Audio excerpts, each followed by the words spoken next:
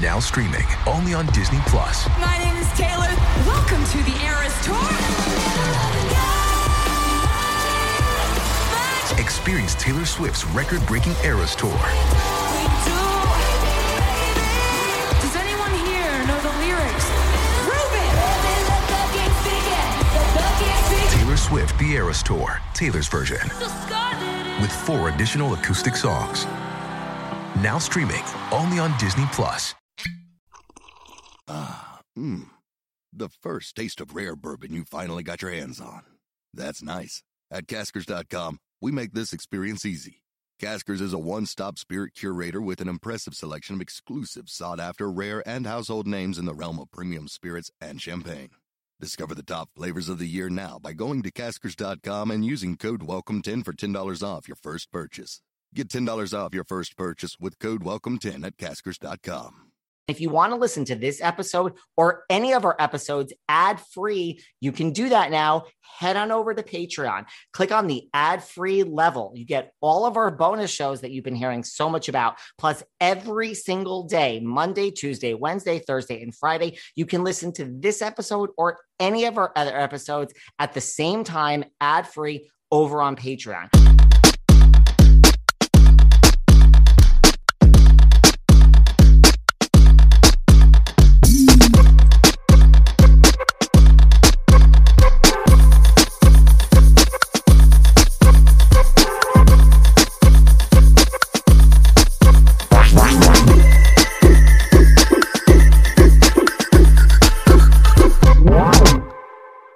Hey everyone, this is David. Welcome back behind the velvet rope. Let's just get right into it today because we are joined by the one, the only Jacqueline Bisset. Hello. How are you? I'm good, thank you. How are you? Good. I mean, what are you up to today? You know, you have a new film that has come out, Lauren and Rose. I have to say, I watched it this morning. I figured I would skim it over because I knew we were sitting down. I could not stop watching it. I watched all of it. It was great. It was brilliant. I loved it. Oh, I'm glad. I love this film myself. It's just one of my favorites that I've done. How did this film come to you and how did the part of Rose come to you? Well, I did a film in around 2000 with a man called Christopher Munch, who's a very good director, and Russell Brown, who wrote this, is a friend of his, and I met Russell socially at some time between then and now, and got to know him a little bit. And then one day I was having dinner with Chris Munch and Russell, and I'm talking about some of the funny things that happened to me in my life, complaining a bit, whining a bit, just having an evening.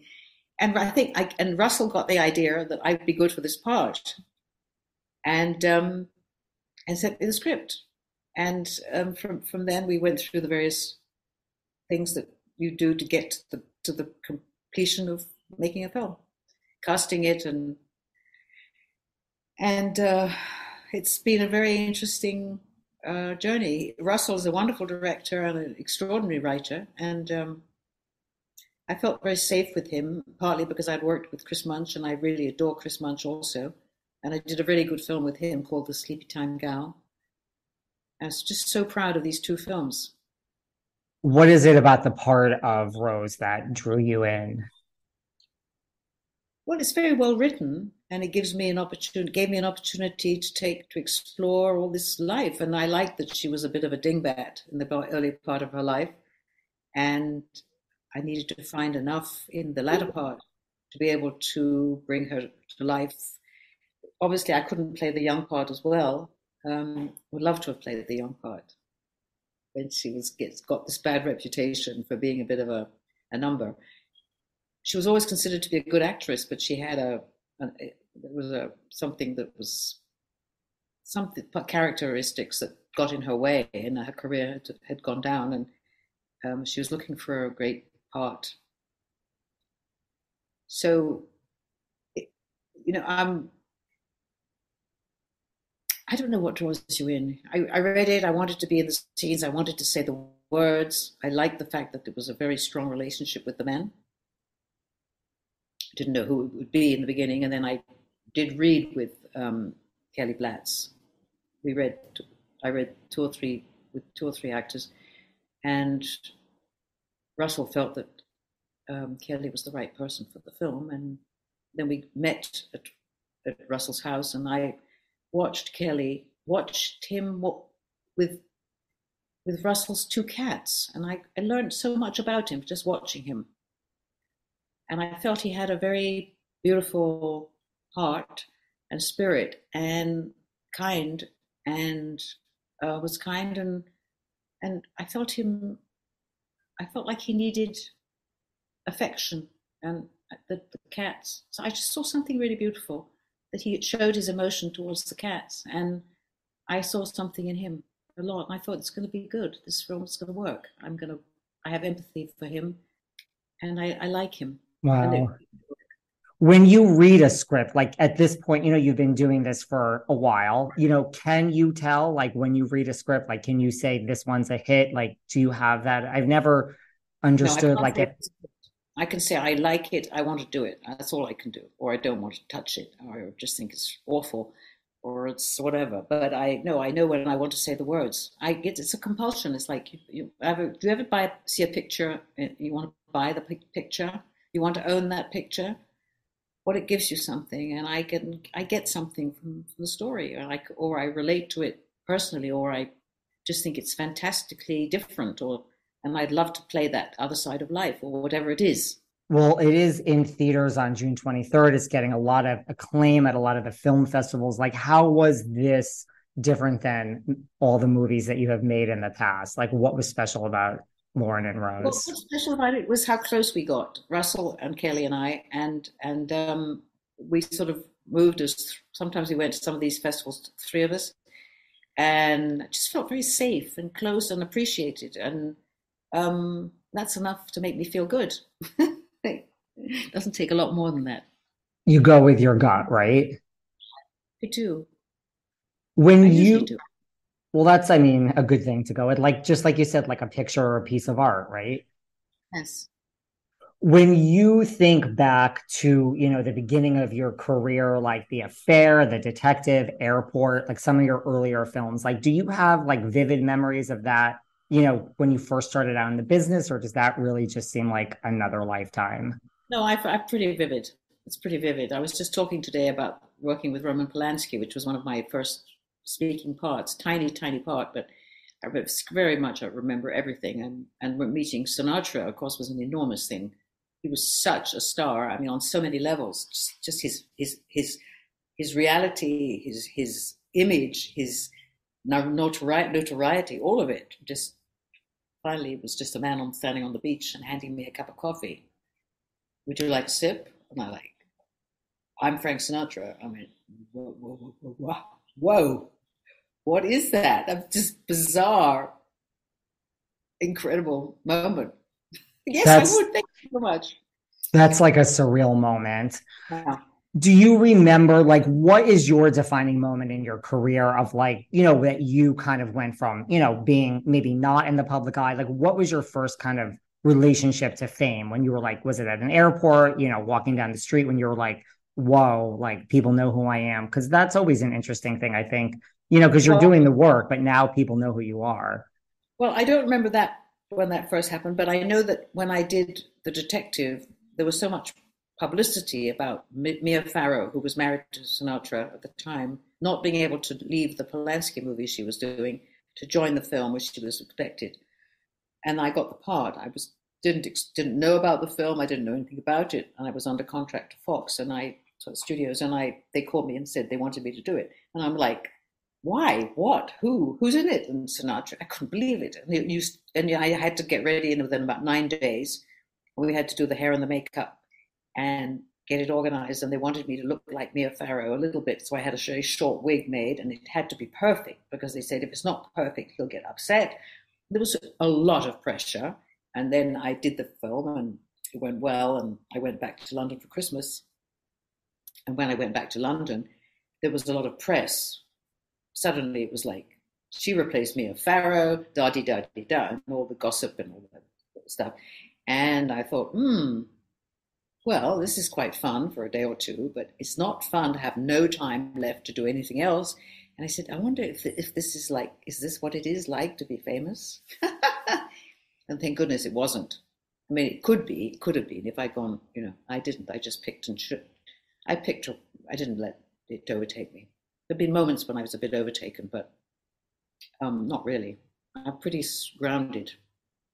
That's good. I mean, some people it overtakes them, right? Yeah. Well, I think, when people think of, Jacqueline Bisset, it really depends on the decade that you kind of came to age. For me, my first memories were Class, which shows you kind of approximately how old I am. But do you have vivid memories of that, of working with Rob Lowe and Andrew McCarthy on Class? Oh, well, I do remember, but I was just doing another interview and telling them about how things can change in a shoot, because in that story, I was married to Cliff Robertson. Right? He was supposed to be kind of a bad guy and not a good husband, and I was running away basically from him. That was my story point, was that I was looking to find something. So that's why I was in that bar when I met Andrew McCarthy, and I got involved with him. But actually, from the audience point of view, it was partly because my husband was just he was a beast and not nice to me. And I ended up in a psychiatric hospital at the end of the film. That was the first script, which is what I had gone off when I started the film. Now then, when they did the film, they decided to go for the comedy of it, which was obviously still there. It was there the same as before, but the ending was gone. And so it was so suddenly now I'm like a woman on the make, picking up a guy, and I look like the bimbo of the world, which worked, and it was comedically, it worked. Wasn't exactly what I'd wanted, but it was the way the producer. You never know what's going to happen. Once they've got the film on you, they can do what they want with it, pretty much. So I was a lesson in, and I was upset with the ad campaign, but nothing serious. What upset you about the ad campaign? Oh, it was a picture of a woman with half her bosom out and sitting between the two men, Andrew and Rob. And I'm there with a very low cut dress and with my knees crossed and looking very tarty. And I thought, what kind of a cheap ad is that? Little did I know that about 40 years later, I don't know, 30 years later, I met the person who had posed as me in the picture. And she said, I've got to tell you something. I said, what? She said, I'm the girl in the picture between the two of you on Class. I said, you are the girl in the picture? I can't believe it. She said, yes, they'd asked me to come and do the job, but they didn't want to see my head. I said, what do you mean they didn't want to see your head? They said they just wanted my body and me in the middle. And she wondered why they didn't photograph her head, because actually they were going to put my head on her. So there I am with my bosom sort of looking very busty. And it was her bosom and my head on her bosom and body. And there I was between the two guys and looking pretty tacky. And it was, there you go. Once again, you never know how things end up. Seeking the truth never gets old. Introducing June's Journey, the free-to-play mobile game that will immerse you in a thrilling murder mystery. Join June Parker as she uncovers hidden objects and clues to solve her sister's death in a beautifully illustrated world set in the Roaring '20s. With new chapters added every week, the excitement never ends. Download June's Journey now on your Android or iOS device, or play on PC through Facebook Games. The first taste of rare bourbon you finally got your hands on. That's nice. At Caskers.com, we make this experience easy. Caskers is a one-stop spirit curator with an impressive selection of exclusive, sought-after, rare, and household names in the realm of premium spirits and champagne. Discover the top flavors of the year now by going to Caskers.com and using code WELCOME10 for $10 off your first purchase. Get $10 off your first purchase with code WELCOME10 at Caskers.com. The first taste of rare bourbon you finally got your hands on. That's nice. At Caskers.com, we make this experience easy. Caskers is a one-stop spirit curator with an impressive selection of exclusive, sought-after, rare, and household names in the realm of premium spirits and champagne. Discover the top flavors of the year now by going to Caskers.com and using code WELCOME10 for $10 off your first purchase. Get $10 off your first purchase with code WELCOME10 at Caskers.com. Out of all the things I wasted money on last year, and there were a lot, uncanceled subscriptions was so high on my list. You know how like if you join something or, you have that subscription, you don't read the fine print that says, if you don't cancel this, it's going to automatically renew. Well, at the end of the year, my accountant did an analysis and I was wasting thousands of dollars on subscriptions that were automatically renewing without my knowledge. That's when my accountant told me about Rocket Money. Rocket Money is a personal finance app that finds and cancels your unwanted subscriptions, monitors your spending, and helps you lower your bills all in one place. Now, I know everyone out there is nodding their head like, oh my God, because you know that over 80% of people have subscriptions that they forget about. It's not just like you go on Netflix or Hulu and, you watch like one show and then you don't use it for months and months. You guys wanted me to check out Denise Richards' OnlyFans so we can talk about it here. Well, guess what? Miss Richards was getting my money for way too long. So why don't you stop throwing your money away, cancel unwanted subscriptions, and manage your expenses the easy way by going to rocketmoney.com/velvetrope.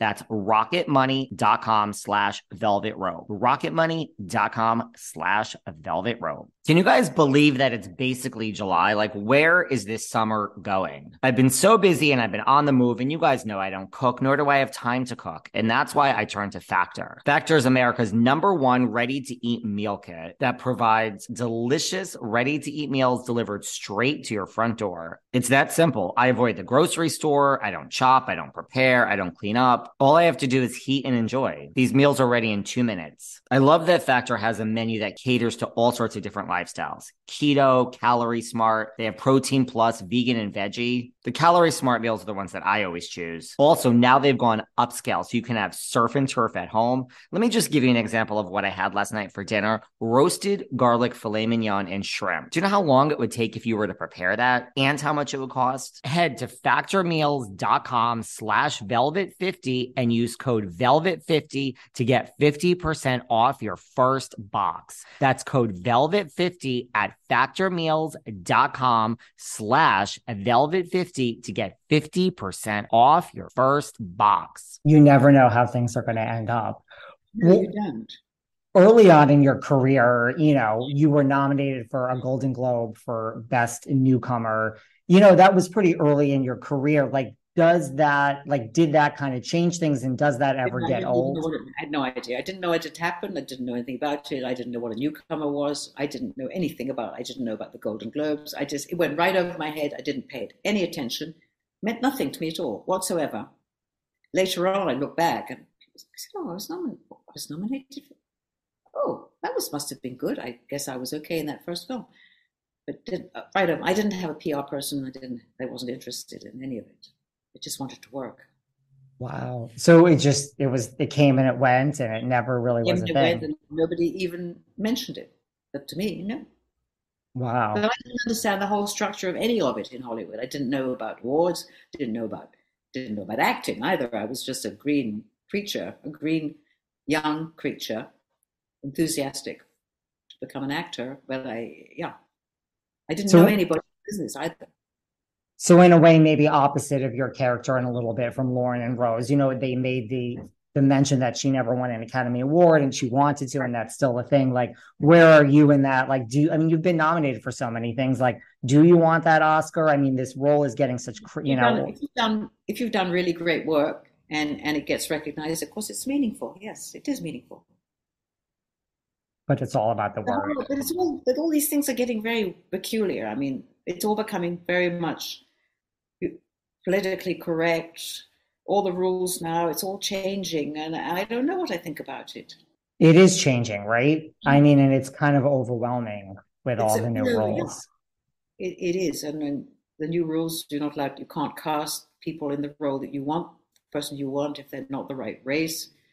It's complicated. It's become unreal, and obviously as an actor, you want the freedom to play anything you want to play. You don't want to be told. I don't really quite. I think what's happening in many things are very good, but I think being fair about different ethnicities is certainly part of the American image, or that represents the population. So that's all good, but to say to a filmmaker or somebody who creatively wants to make a story, you cannot use that actor because they're not the right color. I find that absurd, because in the theater, obviously, people seek to to play all the parts they can, as various as they can. You really feel like the best actor or actress is the one that should get the part?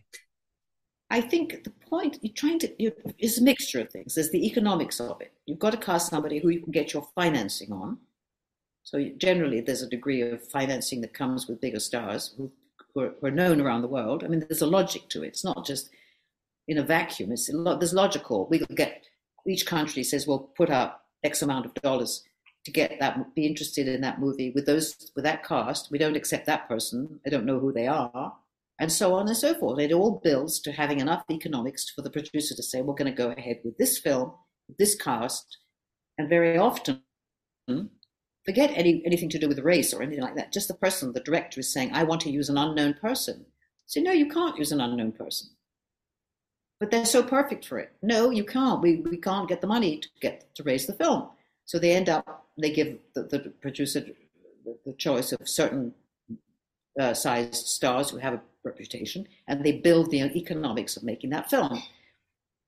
But you could say that it's unfair to the newbie of whatever race they are, because they don't have the status to build it's like the building block to build the economics to make the film, to be able to show it to an audience. It's quite complicated, and very often filmmakers say, I wasn't able to make this film, which I love, which is a film, a low budget film or a big budget film, with the cast I wanted to. And so that's disappointing. Right. And you have to start somewhere, if you're not allowed to take people who haven't got much experience, nobody would progress. That's a good point. Do you think it's easier to break into the industry today than, yesteryear because of like social media, or do you think it's harder because it's so... I have no idea. There's so many projects now, so many series, so many actors. So there's always been, since I've been in Hollywood, there've always been about 100,000, at least 100,000 actors, of which barely 5% work.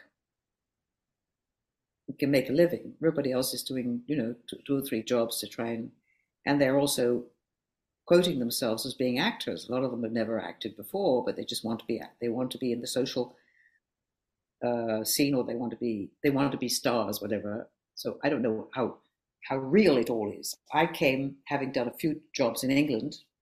I was brought over under contract to 20th Century Fox. I didn't have a lot of knowledge. I didn't know much about acting.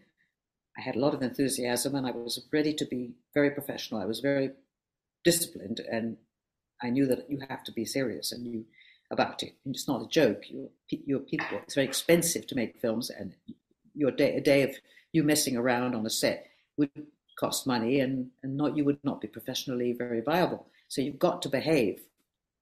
To some degree, you've got to be serious. And every day that passes, hundreds of thousands of dollars to pay everybody and keep a crew going and everything. So it's a profession. I think that the world is changing a lot, and I don't really know where it's all going to go. It's lots more work now because there's so many series. It's great for many actors who haven't been seen much, and I think there'll be some incredible newbies who'll come out of all these series, and they'll be super talented. There are so many talented people here. There are so many. I mean, I think that's a misconception of the industry, right? For people that are not in it, they think, everyone's equal in Hollywood and you've been in one series, and they don't realize it's right. Like the amount of people that are working, it's so small compared to the talented people that are trying to work. Right. And you read about the 5 or 10 who make fortunes, and everybody thinks that, that's the way the industry is. Well, it's not. It's not at all. There was a time when people were pretty well paid generally, but it's shrunk and shrunk and shrunk and shrunk. And a lot of actors, we work for scale, and happy to do so, to get a shot. Absolutely. Do you have a favorite film of yours other than Lauren and Rose, of course, that you have done in your several decade-long career? Well, I love Sleepy Time Gal, which is the other film that's going to show in New York for showing. And I love Rich and Famous, which I was involved with as a co-producer. And I love aspects of I love aspects of the deep because it was such an adventure. And there's things I didn't like about the results of it, but there were lots of films that I've enjoyed. I've learned so much about people and about process, and I've learned so much about the human being, the need people have, the human need, which comes together on a film, the need for a family, a group of people who are empathetic to you, or I don't know if the word is empathetic or sympathetic, but you can work in tranquility together, the closeness necessary to get the good work, and the addiction that can form of those people next to each other, near each other. I mean, it's really quite understandable. You don't get to have these kind of very close relationships in most jobs. That's why there's a lot of love stories that happen. You know, it's a mixture of fantasy and reality. A lot of films are written by people who they write wonderful characters. I mean, the director falls in love with his leading lady as he's acting, giving her a role and watching her, falling in love with her. The actors are falling in love with each other to some degree because they have to. That's part of the role. And it becomes a point when people get muddled. They don't know if it's reality or if it's really happening. And all these love stories that come out from films, often of long locations away from home, turn out to be much less important when they get back to their lives. But as an actor, you have to throw yourself into the reality of what you're doing. And you can be affected by being attracted to somebody, or you can be affected by disliking someone intensely if you have to do that in the role, and be slightly scared of them, or be whatever it is you have to do. You can get caught up in your role, and it can mislead you in your life. I can see that. Hmm. What about the opposite? Do you have a film or two of yours that you wish you didn't make? Well, there's a couple of that I don't really care for, and I didn't feel I was good because I wasn't allowed to do what I wanted. But it wasn't terrible. It was just not very pleasant. There's usually something in a film. There's always a few days in a film shoot, something you're very frightened of doing, and you have to face it and you have to do it. And that can be difficult. And you just want to say, I want to go home. Can I go home? I'm not happy. You feel like a child who's been given a nasty task. You've been put in the corner, and you're going to have to come up with the goods, and it's just awful. Or when they come, you're in your trailer, and suddenly you see the producer, the director, and maybe 2 or 3 people coming from where the bosses are, and they're walking towards your caravan, and you know they're coming to try and persuade you to do something you don't want to do. And you know they're coming for that, and you just have to find your way through it. And you just, either you say, I will not be doing this. No, I'm sorry, I will not strip off and do that scene. I told you I won't before we did this film. And whatever it is that you fear that can come and hit you between the eyes, and you just have to deal with it. You have to really be firm and quiet and not get hysterical, but you feel like getting hysterical. You don't know how to stop them from pushing you. You're like, I just don't want to do this. I just don't want to do this, and I told you this before we started. So I've always put in my contracts. In the early days, I would put in I won't do any, any nudity. I didn't want to do it. Things have got much more open now. It's very hard to avoid. I mean, so many films have explicit love scenes in them, sex scenes in them. Yeah. The first taste of rare bourbon you finally got your hands on. That's nice. At Caskers.com, we make this experience easy. Caskers is a one-stop spirit curator with an impressive selection of exclusive, sought-after, rare, and household names in the realm of premium spirits and champagne. Discover the top flavors of the year now by going to Caskers.com and using code WELCOME10 for $10 off your first purchase. Get $10 off your first purchase with code WELCOME10 at Caskers.com. The first taste of rare bourbon you finally got your hands on. That's nice. At Caskers.com, we make this experience easy. Caskers is a one-stop spirit curator with an impressive selection of exclusive, sought-after, rare, and household names in the realm of premium spirits and champagne. Discover the top flavors of the year now by going to Caskers.com and using code WELCOME10 for $10 off your first purchase. Get $10 off your first purchase with code WELCOME10 at Caskers.com. This episode is brought to you by IQ Bar. Now get 20% off every IQ Bar product plus free shipping when you text VELVET to 64,000. You guys know I live a very active lifestyle. I'm constantly traveling back and forth from the Hamptons to New York City to LA, and I'm on planes and I'm on the run. And I need a good, healthy snack bar that I can take with me on the plane wherever I am, and it can fill me up and just get me through to the next meal. That's how I discovered IQ Bar. It's keto-free, paleo-free, vegan, gluten-free, and it's packed with protein and it's low sugar. But does any of that really matter if it tastes bad? Well, it tastes great. It comes in 7 different mouth-watering flavors. Peanut butter cup, that's my personal favorite, but banana nut, toasted chocolate chip, almond butter. But don't take my word for it. IQ Bar has over 10,000 5-star reviews. Now get 20% off IQ Bar products plus free shipping. To get your 20% off, just text VELVET to 64,000. Get your discount. Text VELVET to 64,000. That's VELVET to 64,000. Message and data rates may apply. See terms for details. In making Lauren and Rose and some of your other recent films, like how has movie making changed? Like what have you noticed? I mean, it's obviously changed a lot since the early days, but like what are some changes you've noticed? It doesn't change that much when you're on a set. A set is a set, and you concentrate, and you know, some projects have more money involved, so there's more food on the set, or there's more comfort, or there's more chairs or something, and you get looked after slightly better. But when you come down to the basics, it's very similar. And I like television because it goes fast. I like that.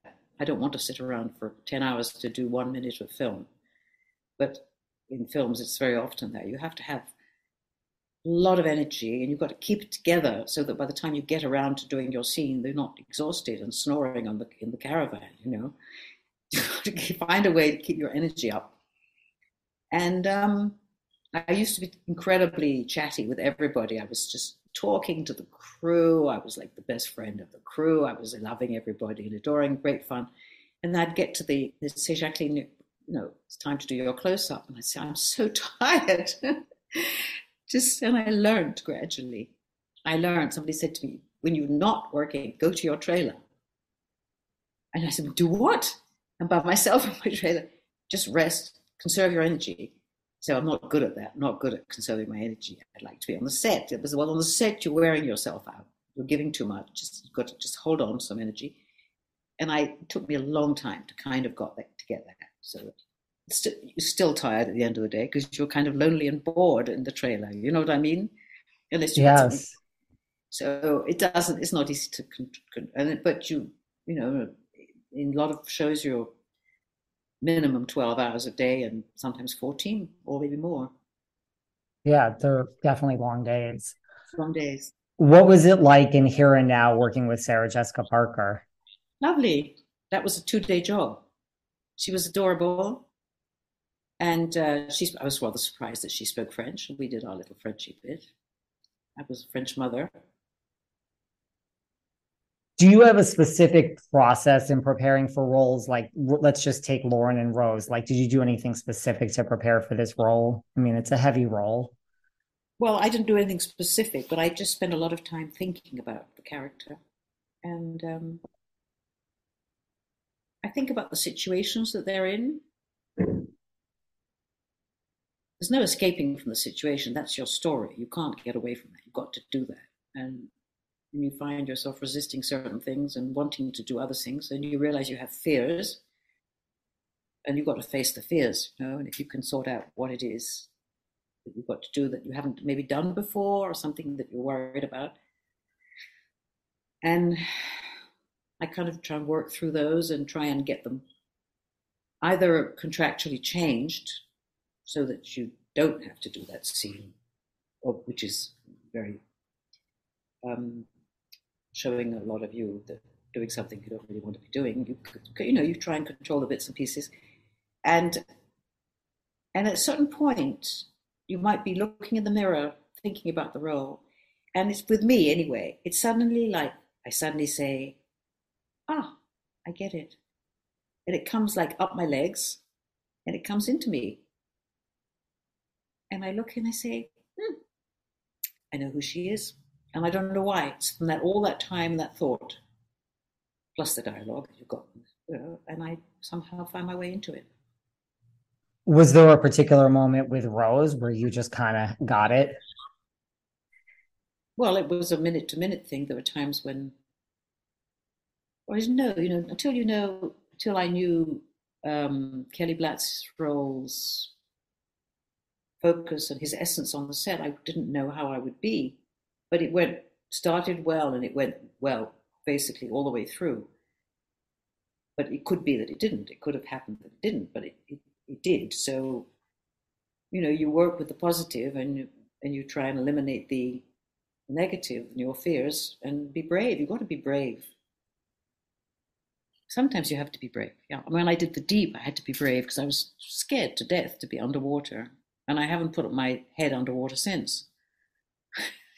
They asked me yesterday, had I done any swimming since? I said, no, I have not put my head underwater since that film. And that was in 1976, I think it was. And that's 45 years.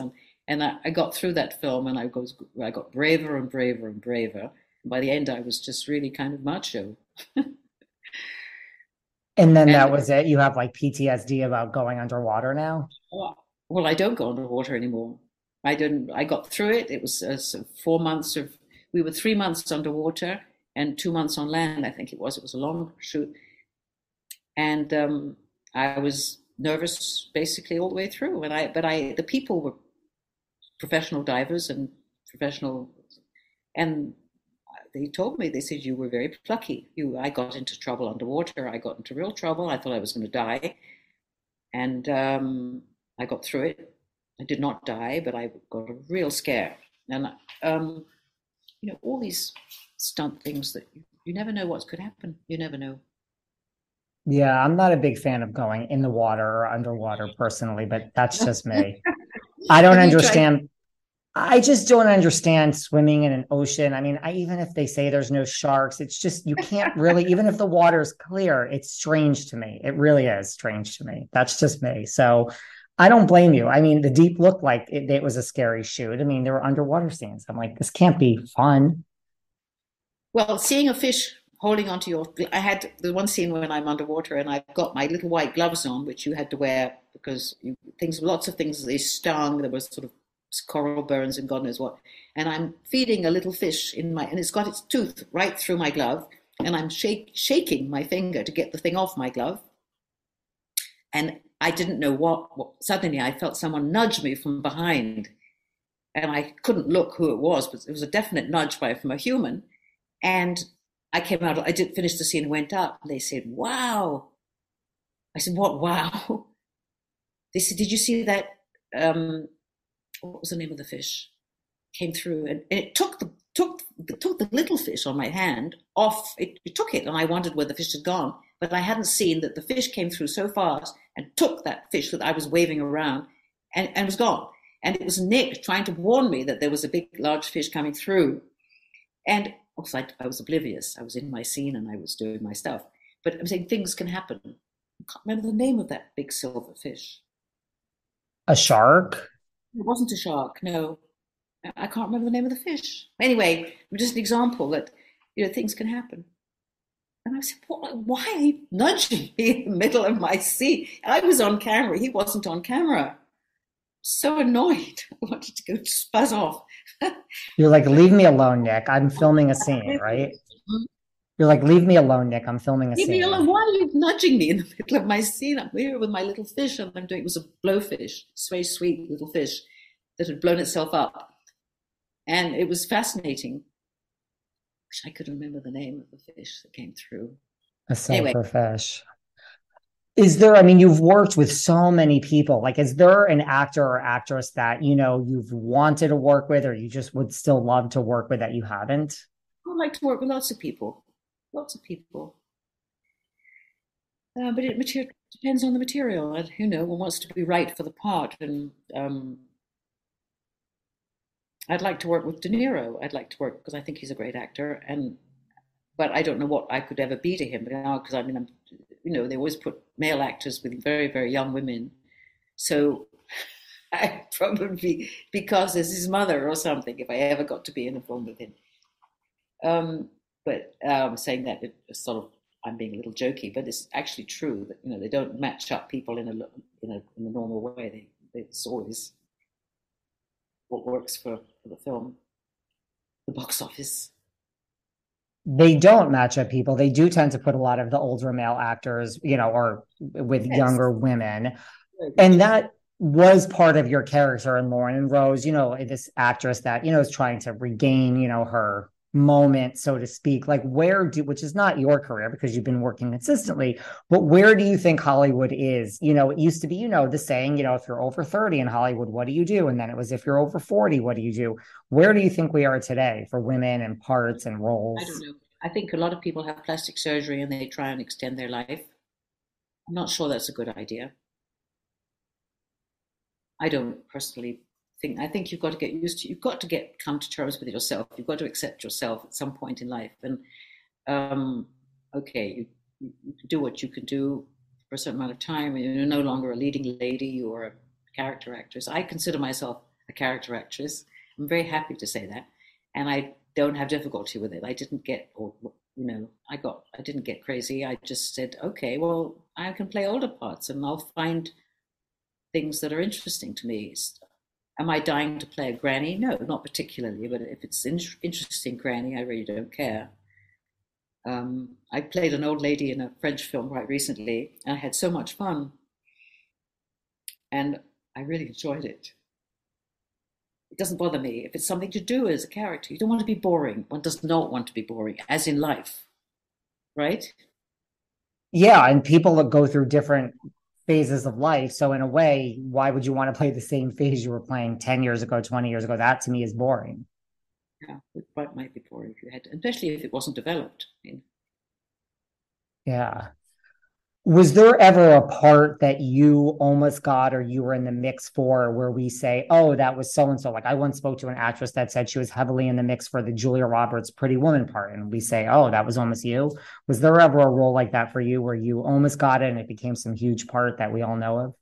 Well, there's been a couple of films that I would like to have done that I didn't get. And I was a bit disappointed. But then I thought, well, it's a big wide world and there's lots of actors and actually one of those roles was played brilliantly by Glenn Close and I thought wow she did much better than I wouldn't have been as good as that and I'm pretty I look at things really realistically and the other one I would have been much better than the person who was chosen and the director just didn't do the same job as he should have and I thought God they've ruined it but I'm trying to be philosophical about it. There's room for a lot of people to be doing well. What was the Glenn Close part that you really wanted? That she played, I can't remember. It was with Michael Douglas. What the hell was it called? She was wonderful. She played the woman. She started having an affair with him. Fatal Attraction. Yeah.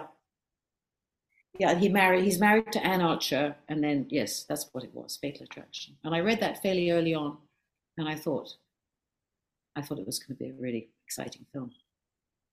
You would have been great in that. Glenn was great in it, but now I'm picturing you in it, and I don't think I would have been as good as her. I think she was better than I would have been. Truthfully, I really do. I wouldn't say that. I'm not fishing for compliments. I just really feel. So, but another role, I just didn't feel they got it. So, you have to learn not to, you make your own little stories up if you have to defend yourself. But there's so much talent. There used to be many less projects. Now there's masses of projects. Yeah. One of my personal guilty pleasures of yours in your career is not a movie. It was your season 4, 7-episode arc in Ryan Murphy's Nip Tuck as James LeBlanc. How was it working on Nip Tuck? It was brilliant. Me too. I enjoyed it too. you were on the black market, you were getting kidneys, selling them off. It was. When he first told me about the role, I was like, I beg your pardon? I didn't know about that awful business. I thought it was like he was joking. No. And then in the first episode, I smashed some person in the face. It went from each time there was a new episode and I was in it, it was like, who am I? It was almost like, what sex am I? Whose side am I on? It wasn't clear to me. And everybody on the set that was the situation they'd been living with for years. And they said, you don't question it, you just do it. I said, really? But don't you feel sometimes you're being, no, you just do it. The two boys, I'd asked one of the younger of the two, because he had to do something. I said, gosh, it's quite difficult to just leap. And you just leap. You have to leap. But I enjoyed playing that bad character. But she had, till I was the person, till I found out that I was actually not as bad as I could have been, and I had big bosses who were bossing me around and making me do these awful things, I felt a bit peculiar about it. When I found out that I was being bossed around and tortured, and potentially tortured, it made it easier. It's just, and then when I was at the Beverly Hills gas station, the scene was that was going to have gas poured over me. Oh, just the thought of it was just horrible. And then there were these Oriental men who were behind me, bossing me around, beyond bossing me. I feel quite out of breath just thinking about that scene. And so it goes, It was an intense show, right? It was intense, yes. And that was really before Ryan Murphy became Ryan Murphy. But it was a brilliant show. So yeah, clever guy. It was such a guilty pleasure for so many people. Do you have guilty pleasures? Do you do TV binging? Are you a TV person? Do you get into different? Occasionally I do. Occasionally, I love having the odd binge. Yes, I don't know what to watch. That's my problem, because I don't watch a lot to know. I don't mix enough with people who know that I'm always asking people. I tend to be attracted to some of the ones where I learn something. I really enjoyed. There's some amazing pieces. I'm not going to bore you with my choices, but I've learned a lot about different societies from. Things I knew nothing about. I saw one about the Syrian. What's it called?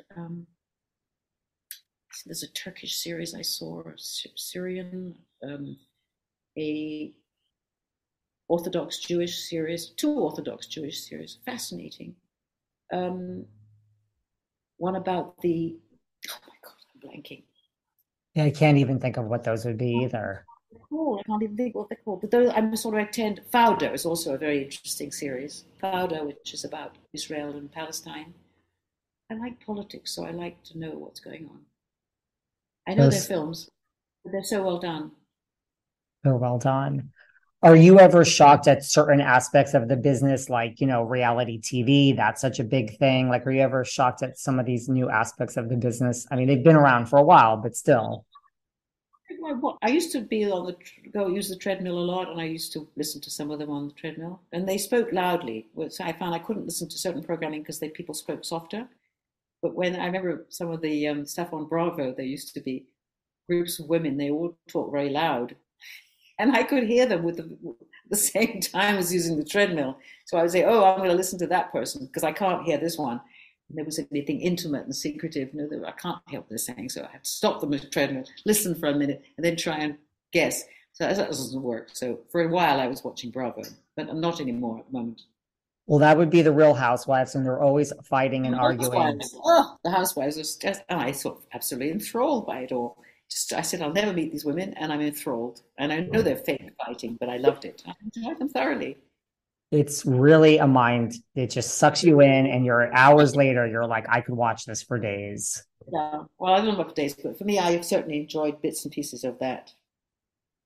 Is there a part of the business that you haven't done that you still want to try? Oh, I'm sure there's masses of things I haven't done. But I'm pretty focused on what I want to do, and I don't know till I read it. I just did a role in a Western, which was quite fun. It wasn't a big part, but it was juicy. It was the madam of the local bordello. It was quite fun. That's fun. Yeah. I ask you this only because I am single. I have no children. I'm happy like that. You do a lot of interviews. It does come up. You always get asked, and people don't believe me. Maybe they don't believe you. Why is it such a, well, how could you be single? Why don't you want children? And you do get asked that in a lot of interviews. I say, listen, I'm very happy. Don't worry about it. My life is great. Why do you think that's still a thing and people just can't believe people like us, Jacqueline? I don't know. I think it's a very relevant thing to life, is wanting to have a family. I didn't know I don't feel like I knew what family was. I was had a I mean, I didn't have a terrible childhood or anything, but I didn't feel that there was a closeness, or it didn't represent anything to me. I've always felt my mother was having a very hard time. My father was a great person. My mother was a great person, but I didn't see the connection. I didn't see them affectionate at all. And I couldn't see what was in it for my mother to be married. I knew she was mummy to my brother and I. And when we were with friends, that was fun. I thought friends are really good things. Friends is what I want. Good friends. And that was my focus, and I thought they'd be there longer than parents and stuff and family. But I've actually turned my mind around a bit, because recently I've lost a lot of my good friends. Have gone, and it's a shocker, no question. And you wonder what will happen next. Who's going to be gone next? So that's sad. That's very sad, and I don't really know what the defense to that. There's nothing to defend. There's nothing you can do about that. You can't invent people to be good friends with. You have to have the connection. Yeah. Looking back at your career, what advice would you give yourself just starting out? This new, young, like you said, there's young talent coming in every day. Like, what advice would you give someone just starting out, or yourself, if you look back and at your beginning of your career? I wouldn't change much. I would say, to thine own self be true, which is what I've done. I don't have things that I'm angry with in terms of what I've done. I've led my life the way I want to live it. I haven't done things that have disgusted me. I haven't been around people who have disgusted me. I've tried to avoid them. I didn't do enough exercise.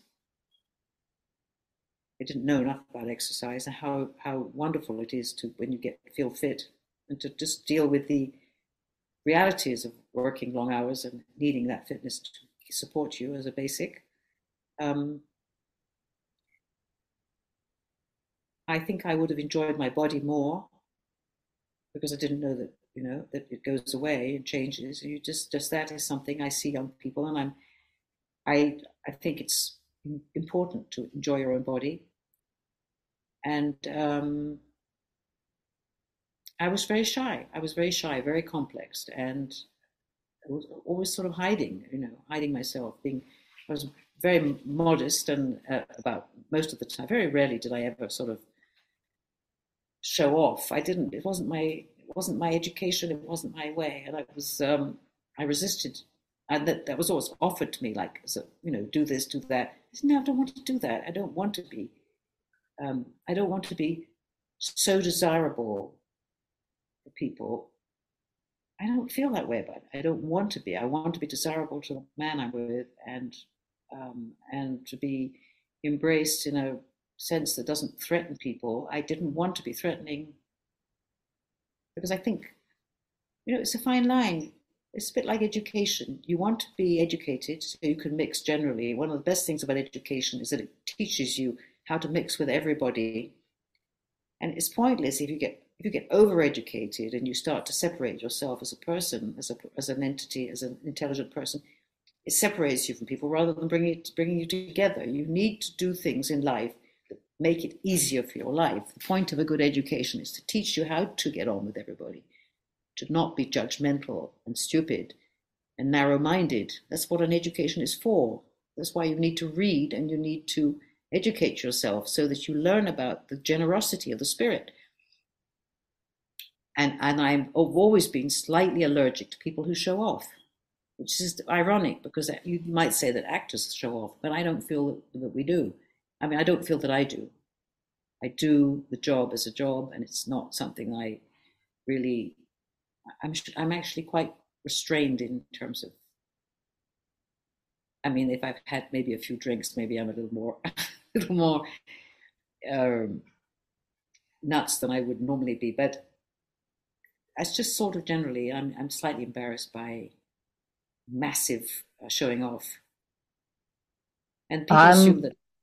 I was going to say, I'm allergic to people that show off as well. I feel it's usually a sign of insecurity, and most good actors are not show-offs, and they're not the life and soul of the party. On the contrary, they're usually rather shy and private, and that's what I've noticed generally. Most actors are a bit shy, and it's all very difficult to see on first glance because you see them being very exuberant.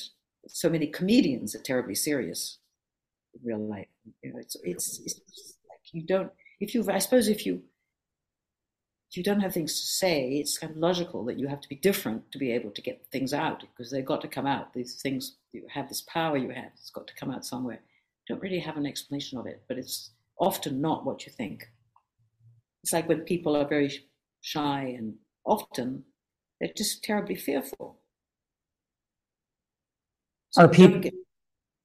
I was going to say, are people shocked when they find out that you're shy? Because you class, even this part in Lauren and Rose, Wild Orchid, like you've done a lot. And I understand it's acting, but it's the opposite of a lot of the parts you've played. It's the opposite. Well, I mean, I follow the script and I try and do that's what I'm hired to do, is to be an actor, to do what's in the thing. I don't. I have many aspects as a person, so I mean, I have a lot of life in me, and I've been through quite a lot of stuff. I've got a lot of experience with things in life.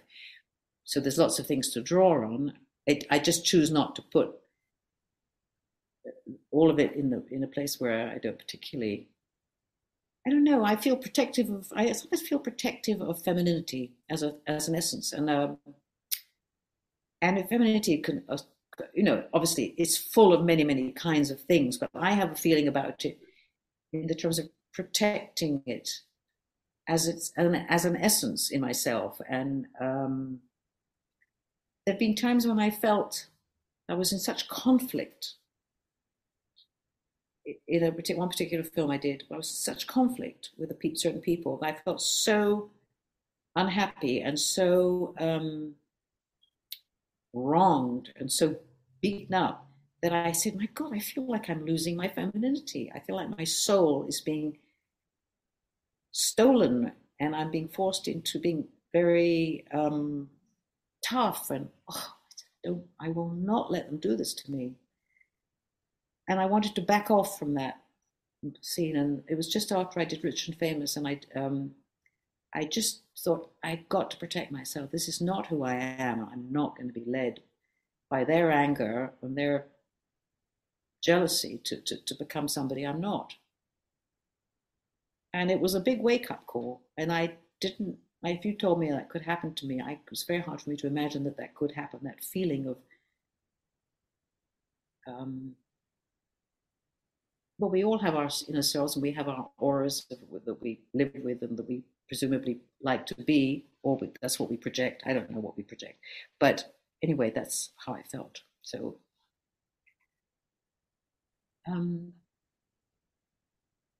it's very wild and mad, and America's a bit off course at the moment, I think. Yes, I would agree with that. As we wind down, are there, any of the new crop of actresses that kind of stand out to you?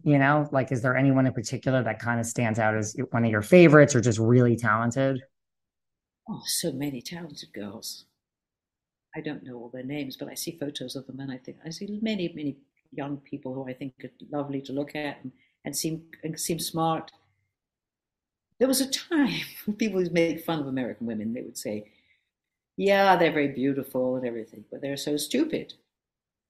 And I said, "Well, they may not be very educated compared to some nationalities, but they were not stupid." And I remember hearing people say, "No, you can't talk to them. It's all, it's all this, that, and the other." I said, "Really? Is it really that bad?" They said, "Yes, they do. And they're all only interested in money and success." And lots of men have told me that women in Los Angeles are impossible. They're just interested in money and wanting to, tag along. I said, "They can't all be like this. It just can't." They said, "Yes, they are. They're like that." And that's a while ago.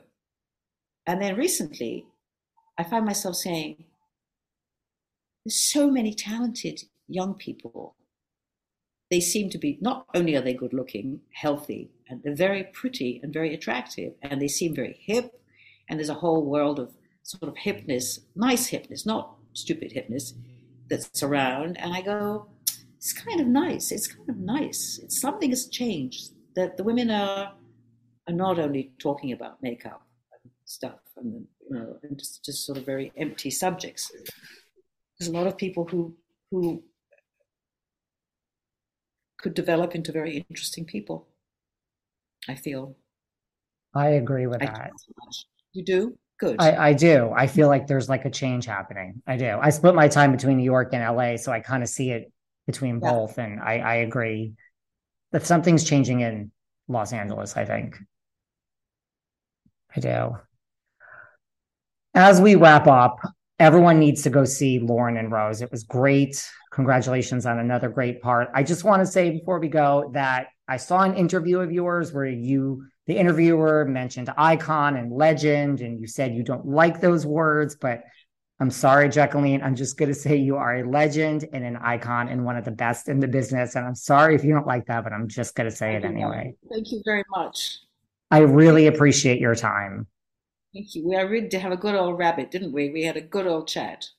Thank you for covering it all. I mean, focusing on Lauren and Rose because it is brilliant, but thank you for talking about your brilliant career, and I really appreciate everything. Thank you. Thank you. Keep in touch. Bye. Thanks. Bye. Bye.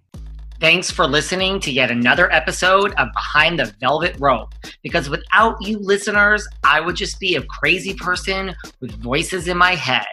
And if you like what you hear, subscribe on Apple Podcasts under Behind the Velvet Rope.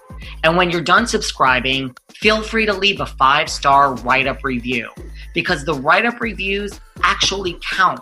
We read each and every one of them. We post the best ones, and the reviews really help our shows keep going. And we really appreciate everything you guys say, especially the positive ones. And if you want to find us online, we're at Behind Velvet Rope on Instagram. We are at David Yontef on Instagram. We're Behind the Velvet Rope on Apple Podcasts. Or head on over to Patreon, because you know what? There are just some things we can't talk about here. So for our bonus episodes, go to Patreon and type in Behind the Velvet Rope. And if you still aren't sick of me and you want more David, go to Cameo and book me on Cameo. And you can ask me anything there. I'll answer whatever you want. And I have a bargain basement price of $10. Thank you guys. See you soon.